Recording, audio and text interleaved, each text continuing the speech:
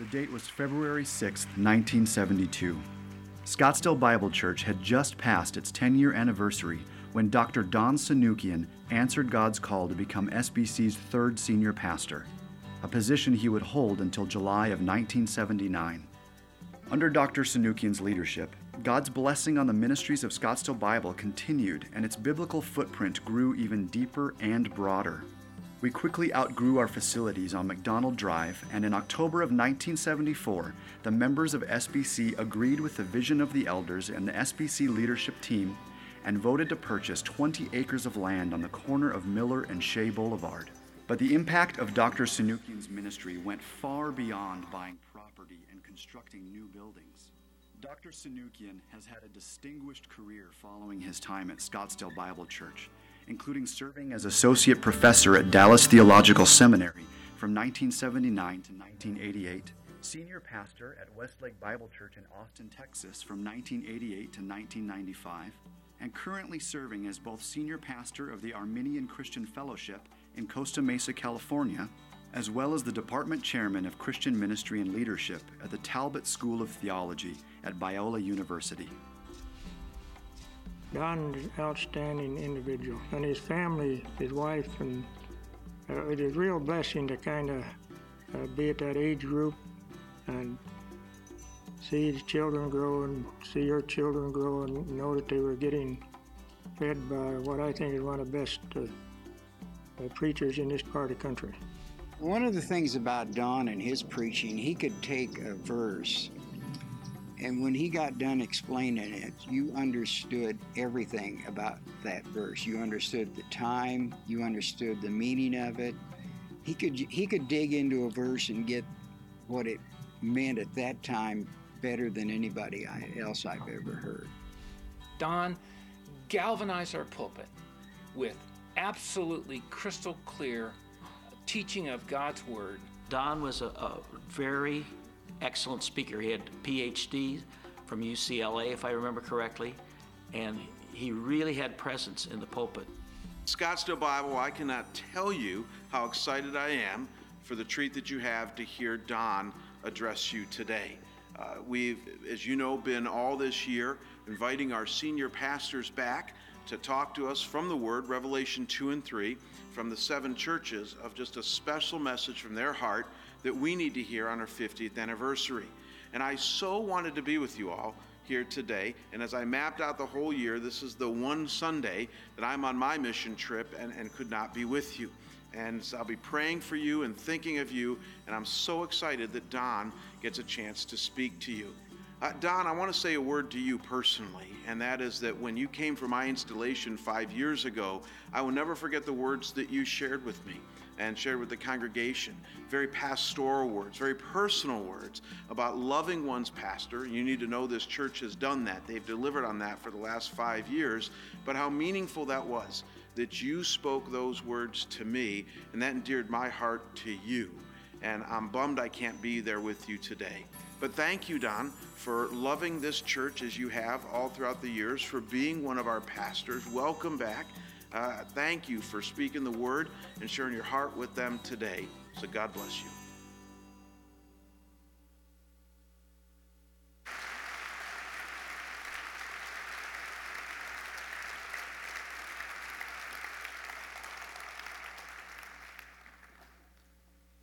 Nell and I were so pleased to be invited back for this 50th year celebration. We have such happy memories of our time here. The very first time we walked into Scottsdale Bible Church's auditorium, it was on McDonald. It was our very first Sunday to candidate. And we walked in, and there was some guy rehearsing the orchestra in advance, in the choir. And Nell just sort of stopped. And she said, "This is the place." And when we walked in this morning, and Bill was again rehearsing the choir early, she went, and she said to Bill earlier, "Don't make me cry." I'm so grateful to Daryl and now to Jamie for keeping us connected over the years. This is a special place.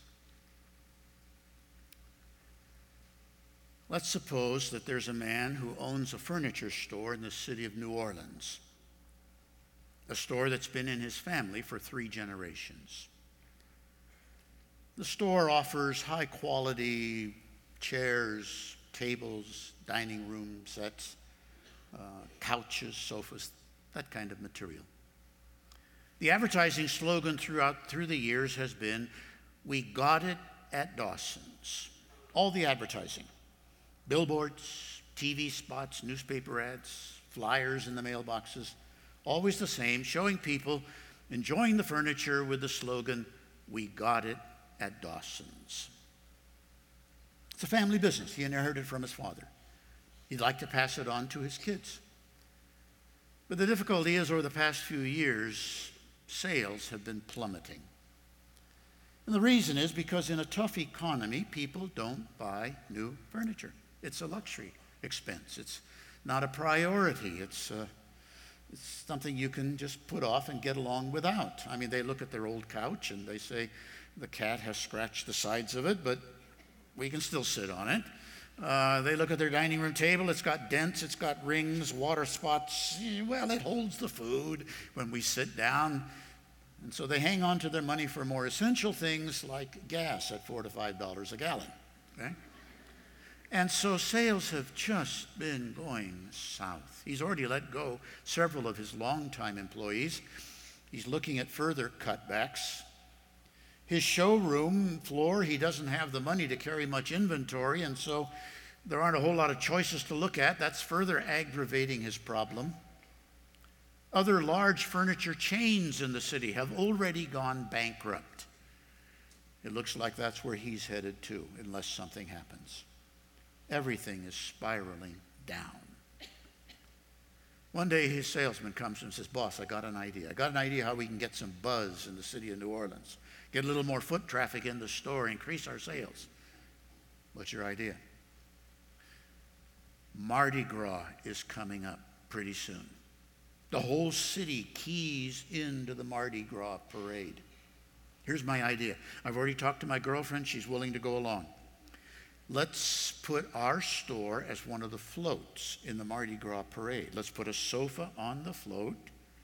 My girlfriend is willing to lounge on the sofas in some skimpy lingerie, and we'll have a sign in the front that says, 'I did it at Dawson's.'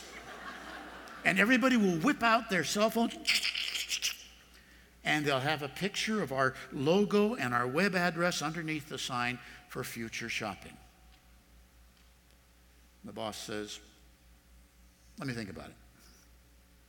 The boss is a Christian. Thinks to himself, Mardi Gras is not exactly a Christian event. Mardi Gras means Fat Tuesday. Fat Tuesday is the last day before Ash Wednesday. Ash Wednesday is a time of denial and repentance. Fat Tuesday is a day of carousing, feasting. It's a day to live it up before you tone it down. It's a day to go on a drunken sexual spree. In fact, the whole Mardi Gras parade appeals to lust. Skimpily clad dancers in the parade. Along the route, women in the stores or buildings baring themselves. The owner thinks, would I be contributing to pagan immorality? And yet, you can see that the salesman's idea might generate some business. Nothing else he's tried so far has worked. He's got what few employees remaining, and he's got his own mortgage. He's got college tuition payments, somewhere down the line, retirement. If he loses the store, he doesn't know what else he'd do. Retail is all he's ever known. To say nothing of the shame of losing a family business. It's been in the family for 3 generations. He decides to mention the idea to his Wednesday morning men's group, 5 guys that gather every week for a little Bible study, a little prayer, and sharing of each other's lives. He tells them about his financial difficulties, tells them about the salesman's ideas, and says, what do you guys think? None of them say anything. They see the rock, the hard place. If he goes bankrupt, employees lose their job, business is lost. There's a good chance the salesman's idea would go viral on YouTube. They don't know what to say. Finally, the older guy in the group, an elder. He kind of starts slowly. Well, sometimes you do what you have to make a living. There's no benefit in going bankrupt. You have a responsibility to your family, to your employees. And maybe there's a spiritual benefit in there somewhere. You'll get a deeper insight into just how far our culture is from God, what Christ has saved us from. Sometimes you do what you have to do.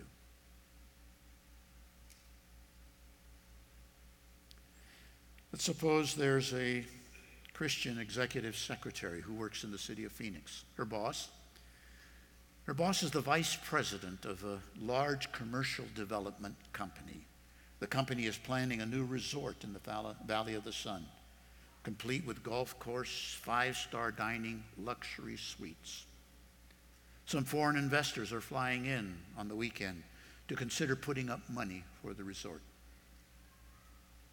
A few days before the weekend, her boss comes to her with a job he wants her to do. He gives her the phone number of an outfit called Hospitality International. Hospitality International, that's a euphemism for high-priced call girl service. He tells her to use a limousine service to pick the girls up, to take them to the hotel. On the way, stop at Sardi's restaurant, pick up a very expensive food-to-go order. Her boss doesn't care whether the people in the hotel eat the food. He just wants invoices that look good that he can send to accounting. Invoices that look like they came from a high-priced restaurant, a limousine service, and hospitality agency that will disguise the true nature of what happened and make it look to accounting like a legitimate hosting of out-of-town guests took place. He leaves her to handle the details. The Christian executive secretary sits at her desk and says to herself, he wants me to provide prostitutes for them. That's not something I want to do. But if I don't do it, there's a whole lot of women in this company that would love a shot at my job. She brings it up that night to her community Bible study group, to the small discussion table that she sits around. She tells them the job her boss gave her to do. She tells them about the invoices that will disguise the prostitution. Most of all, she tells them about her fear that if she doesn't do it, she'll lose her job. None of the women at the table say anything. Pretty soon, all the heads turn toward the leader of the group, an older woman who has taught Bible studies for years and who has some experience working in secular corporations. The older woman kind of, well,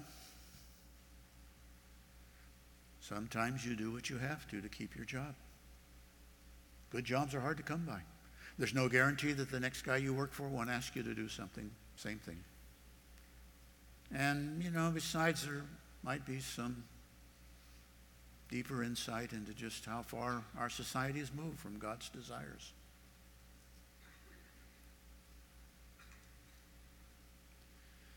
Let's suppose there's a university freshman that's interested in joining a particular fraternity. The fraternity he has in mind is for pre-law students, which is his field. The fraternity has the reputation of helping its members get into the best law schools around the country. The fraternity also arranges meetings with practicing lawyers, judges, state leaders. And at these meetings, the contacts and networks that you make are invaluable for your future career. if he can join and be accepted by this fraternity, he will take a big step towards setting up his future prospects. The difficulty is that to get accepted by the fraternity, he has to go to a weekend party with the other pledges. One of the sororities on campus is co-hosting the party, and their pledges will be there also. The advertising for the party advertises a beer and bikini contest, and whoever wins the contests from the sorority and the fraternity will be accepted into the groups. He asked one of the older guys, what was this beer and bikini contest? The older guy says, oh man, we got these big kegs. We fill them up with beer. We turn them upside down on stands. We put a hose or a tube through it, and whoever can the most. If you're in the top 10, you're automatically in the fraternity. And well, what's the bikini? Last year turned out to be a wet t-shirt contest. I hear the girls are talking about doing the same thing this year. And the Christian student kind of blinks his eyes and thinks, neither one of those are going to do my Christian testimony much good. But if I can just get through the evening, maybe down the line I can have a positive influence. And yet, how much of the world's way can you do things, especially given the inevitable hookups that will occur when that party is over? He decides to stop by the church to talk to his youth pastor, see what he'd have to say. Tells the youth pastor how uncomfortable he is with the idea of the weekend party, but how valuable the fraternity would be in connecting him with key players throughout the state. Youth pastor listens carefully, thinks what an influence this sharp kid could have in the legal field down the line. Finally, he says to the kid, sometimes you do what you have to create your future networks and career opportunities. Sounds like being part of the fraternity is essential to that happening. You'll be handicapped without it. And, maybe somewhere in there you'll actually get a deeper insight into how to witness to these fraternity guys who don't have a clue spiritually. Sometimes you do what you have to hang on to your business, to keep your job, to create your future networks. What do you think of that advice? What do you think of that advice that sometimes you just have to accommodate to the way things are if you're going to be financially viable?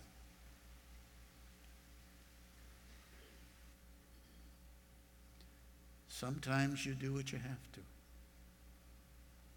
keep your job, your business, hang on to your job, create your networks. What do you think of that teaching? That's the teaching that was occurring in one of the early churches. There were spiritual leaders in the church who were telling the Christians, given the economic realities of our city, if you're going to be economically viable, you're going to have to accommodate yourself and do what's necessary. If you want to hang on to your business, if you want to keep your job, if you want to create your future career opportunities. The city that the church was located in was a manufacturing city, a city known throughout the region for the quality products that it put out. Bronze pieces, woven basketry, finely dyed pottery, bright colored linens, bakery products, every industry top-notch, famous throughout the area. Inside the city, each one of these industries tended to congregate in a particular area or section of the city. Some square blocks in which all of that industry was located, kind of like a garment industry or a bakery industry section, district. And all the people who lived and worked in those districts, they formed tight-knit social units for business and social activities. They essentially became trade unions. They had their own banquet halls. They had their own community district activities. They had their own monthly union meetings. The problem for the Christians was that each of these unions also had their own sponsoring deity, a pagan god or a goddess, which each union attributed their financial prosperity to the efforts of that deity. Every union had an idol featured, an image of the deity featured prominently in their union halls. And every banquet that they came to, every monthly meeting started off with everybody rising and dedicating the food to this pagan god or goddesses who was responsible for the financial success of their industry. And after offering the food to the idol, to the image of the deity, they sat, they ate, and the wine flowed, and the evening degenerated into drunkenness. And then women who had been hired for the evening came in, and pairings and hookups moved into the side rooms of the banqueting hall. And the Christians wondered, can we be part of these unions? Can we go to these monthly meetings? Can we stand and honor a deity that is financially responsible for the success, supposedly, of this? Do we engage in the activities? Can a Christian who owned a business in one of these industries, can somebody whose professional job was in one of these products, can somebody whose apprenticeship for the future depended on being integrated into the force, could they go to those evenings, offer food to an idol, participate in the evening's events? It seemed necessary to do so. It seemed that their livelihood was dependent on it. If you didn't belong to the union, they didn't shop in your shop. They didn't come to your business. If you didn't belong, if you didn't go to the monthly meetings, pretty soon you'll lose your job. If you didn't engage in the activities, well, you're not part of the good old boy network for the future. To the Christians, it seemed that their economic viability meant accommodating themselves to the way things were. But they weren't sure. And so they asked spiritual leaders in their church. They asked someone who they trusted, somebody they thought was spiritually mature, someone who they thought could give advice that was worthy. What should we do? And the answer they got was, sometimes you do what you have to hang on to your shop, to keep your job, to create your networks for the future. And to that church, to those who were teaching it, to those who were following it, to that church, and to any church where that advice is given, the Son of God stands with blazing directness, and he says to that church, you're a terrific church. And every year you get better. But whoever teaches that and whoever follows it is under my judgment, and they have to go. You're an outstanding church. Every year you outdo yourselves. But I will severely judge anyone who gives that advice and anyone who follows it, because deep down, that advice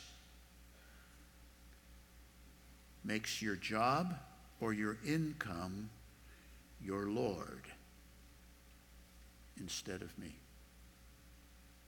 That teaching puts money as the authority in your life instead of me. That teaching deep down says your ultimate reward comes from the marketplace, not from me. You're a terrific church. And every year you outdo yourselves. But whoever teaches or follows that is under my judgment. But if you will resist that teaching, if you will hold fast to me, if you will stay faithful to me, if you will trust me, I will reward you incredibly. If you will trust me for your economics, if you will trust me for your business or your job or your future, I will bless you beyond imagination. To get the full force of the Lord's words to this church, let's turn to the letter that was sent to them. It's one of 7 letters sent to different churches in that time. This particular letter is sent to the church in the manufacturing city of Thyatira. It's in Revelation 2. If you want to pick the Bible out of the rack in front of you, it'll be on page 1029. Page 1029.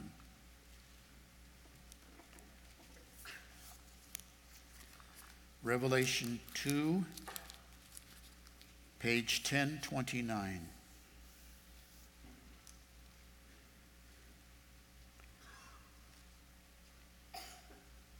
The Lord says first to the church, you're a terrific church. Verse 18. To the angel of the church in Thyatira, to the leader in charge of the church of Thyatira, write, the words of the Son of God, who has eyes that penetrate the church like a flame of fire, and whose feet stand over it in majestic authority like bronzed, burnished bronze. To the church of Thyatira write, you're a terrific church. Verse 19, I know your works.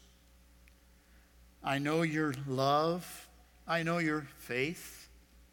I know your love, which causes you to serve one another so well. I know your faith, which leads to such patient endurance through all kinds of difficulties. I know your works. I know your love and your faith and your service and your patient endurance. I know these things about you. And I know that every year you outdo yourself. I know that your latter works exceed the first. You're a terrific church. But I have something against you. Verse 20. I have this against you. You tolerate that woman Jezebel, who calls herself a prophetess. You tolerate a woman in your church who is a spiritual leader,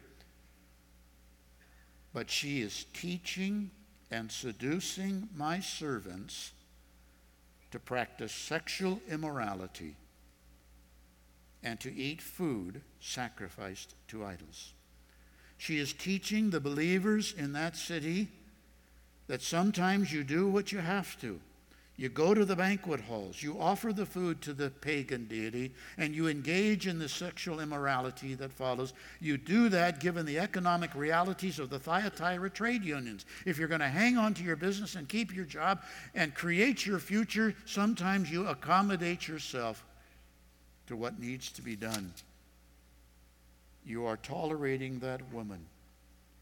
She is teaching and seducing my servants to practice sexual immorality and to eat the food that has been offered to the images.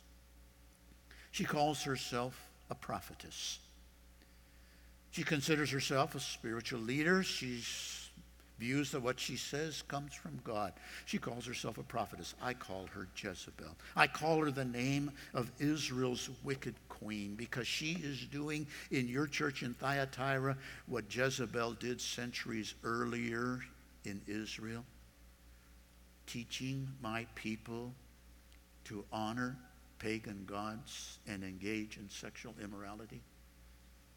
Jezebel was the daughter of the king of the country north of Israel. King Ahab went north, made her his wife, brought her down to be queen in Israel. And when she came down, she brought her pagan worship with her. Her country in the north, Sidon, was the center of Baal worship. Baal was a god that was honored as bringing economic prosperity to the land. And the worship of Baal centered around sexual immorality. Baal was considered the god of fertility, the one who made the fields grow, the trees bear fruit, the animals give birth, the god of fertility, prosperity. And the worship of Baal centered around sexual immorality. Baal was considered to have a female consort, a female goddess, companion goddess.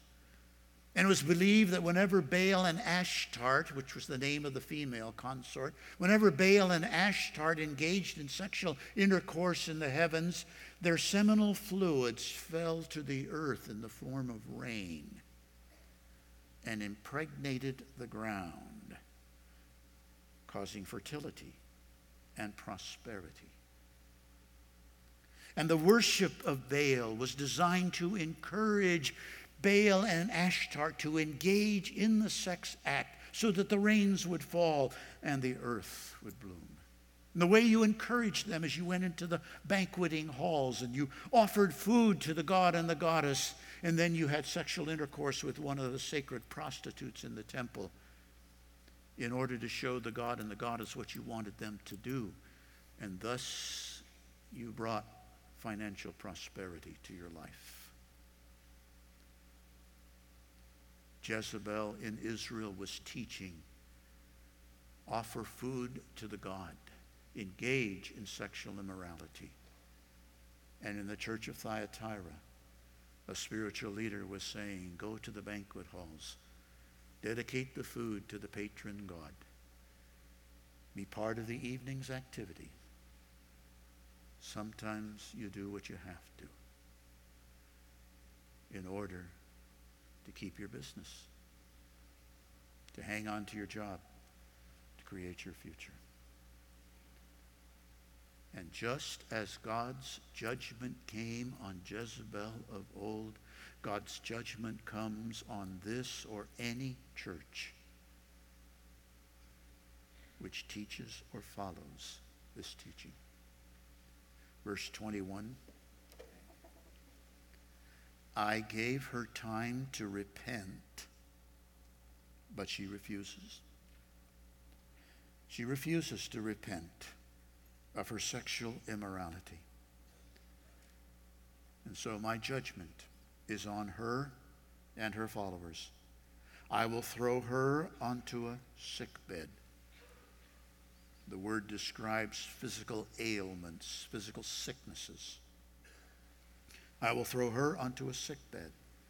Those who commit adultery with her, I will throw into great tribulation. The word tribulation indicates lingering ailments, deteriorating sicknesses. I will throw them into great tribulation unless they repent of her works. And those who continue to follow her teachings, I will strike her children dead. Ultimately, it will lead to fatal illnesses, premature deaths.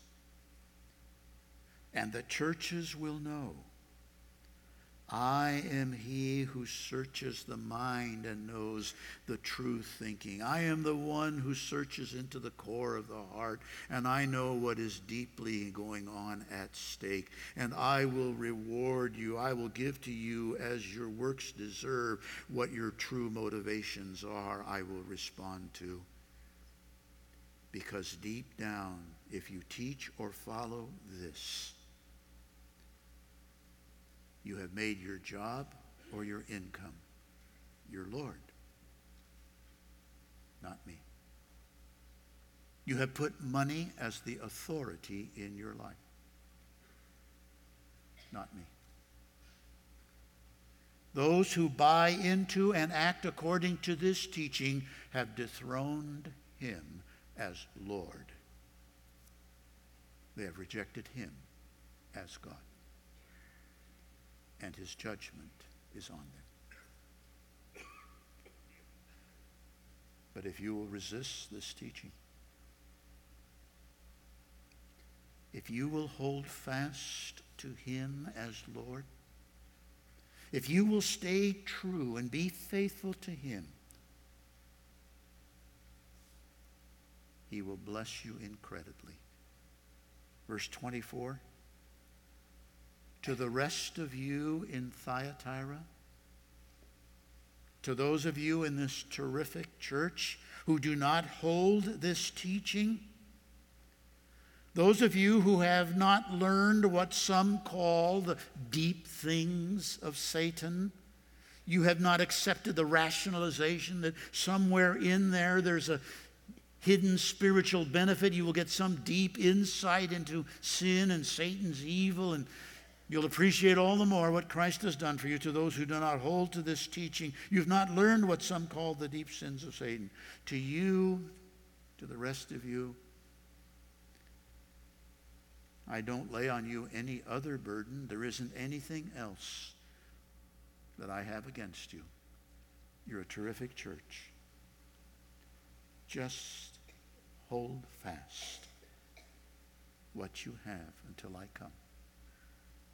And if you will hold fast, if you will stay true, if you will trust me, if you will conquer your fear of what will happen to me economically, if you will conquer your fear of will I be financially okay, if you'll trust me for the business, if you'll trust me for the job, if you'll trust me for the future, if you will stay true and faithful, I will reward you incredibly. Verse 26, the one who conquers, who keeps my works until the end, to him I will give authority over the nations. When I return to rule, I will put you in positions of influence over a lot of people. You will have oversight over wide areas. Those of you who stayed with me against the world's threats and pressures, you will stand with me in authority over the world's nations. People will come to you for direction. Your decisions will be final. Nobody under you will speak or act against you, because they will know you will have all the power you need to bring them into conformity. It will be as though you hold in your hand an iron rod, and it's like smashing pottery to pieces if anyone is not with you. My father said that's the authority I would have. Back in Psalm 2, he told me that when I came to rule, I would stand as one who had an iron rod, and any who resisted, I would smash them to pieces. That's what he said in Psalm 2, and I tell you now, I'll share that with you. Verse 26, the one who conquers keeps my words to the end. I'll give authority over the nations, and as my father said of me, he will rule them with a rod of iron.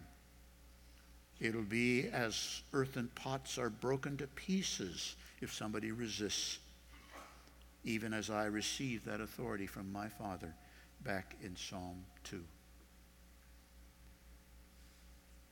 To those of you who resist that teaching, hold fast, trust, remain faithful.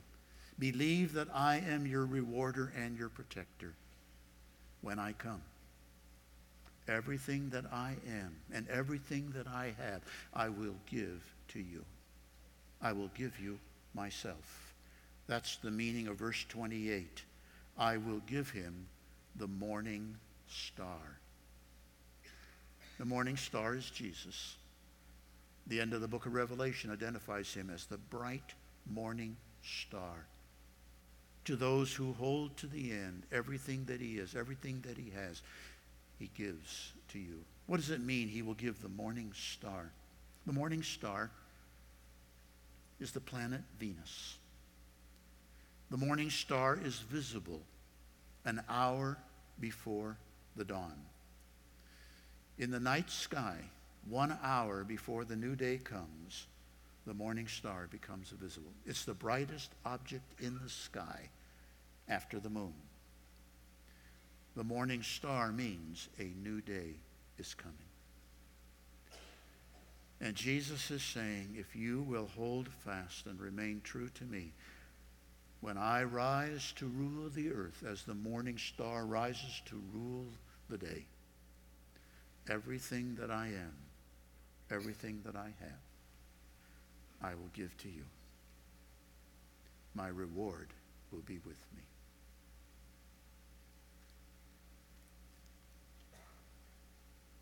He who has an ear,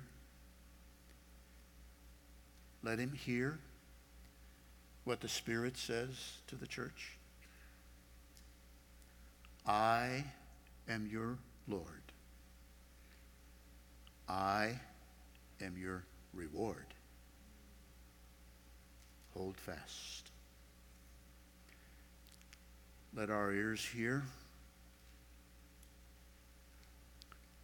Let our eyes see to that day. Let our hearts have courage to hold fast. In Jesus' name, amen.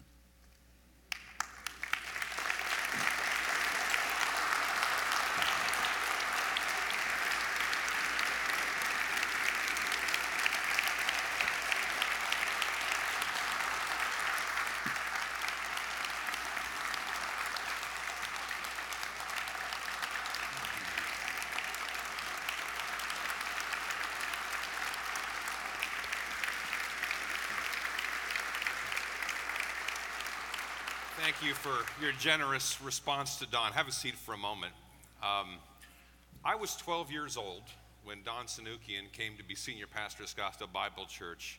This is the man that opened the Word of God to me as I was a young boy and a young man, and I had the privilege of hearing this for years from you. We had the privilege of Don's teaching, but we also, as you heard, had the privilege of his really godly leadership. The vision that Don helped foster and sponsor for this piece of property to buy and to occupy.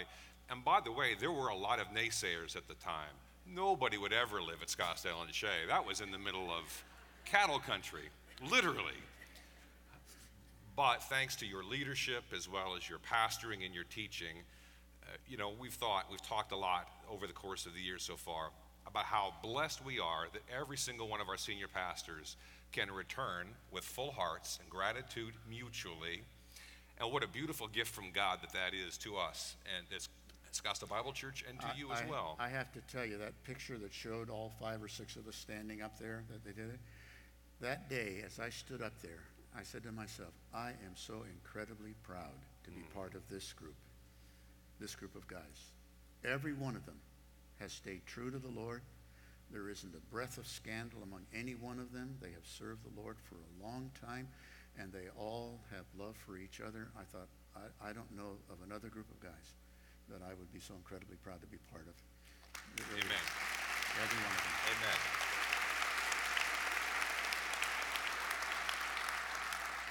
So Don, as we present this to you, Hebrews 13:7 inscribed on it says, remember your leaders who spoke the word of God to you. Consider the outcome of their way of life and imitate their faith.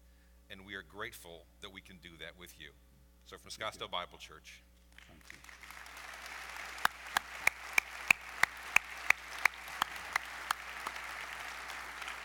Would you pray with me? Lord Jesus, this is your church. You are, in fact, the senior pastor of this church. And thank you for giving us the gift of men like Don and women like Nell to be our pastors and to lead us. What a gift you've given us. Lord, we are grateful.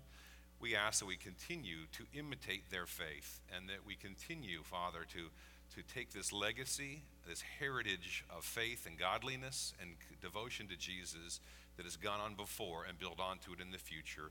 Father, for the Sanukians and for their family, we pray your blessing on them as you have provided, that your hand would continue to be on them, that they would feel your closeness and your grace at all times, and that you would continue to bear much fruit through their lives as you have been doing.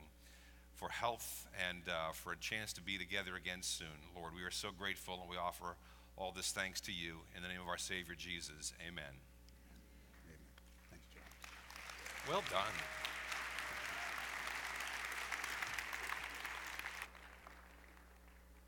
So you lost all the things you tried to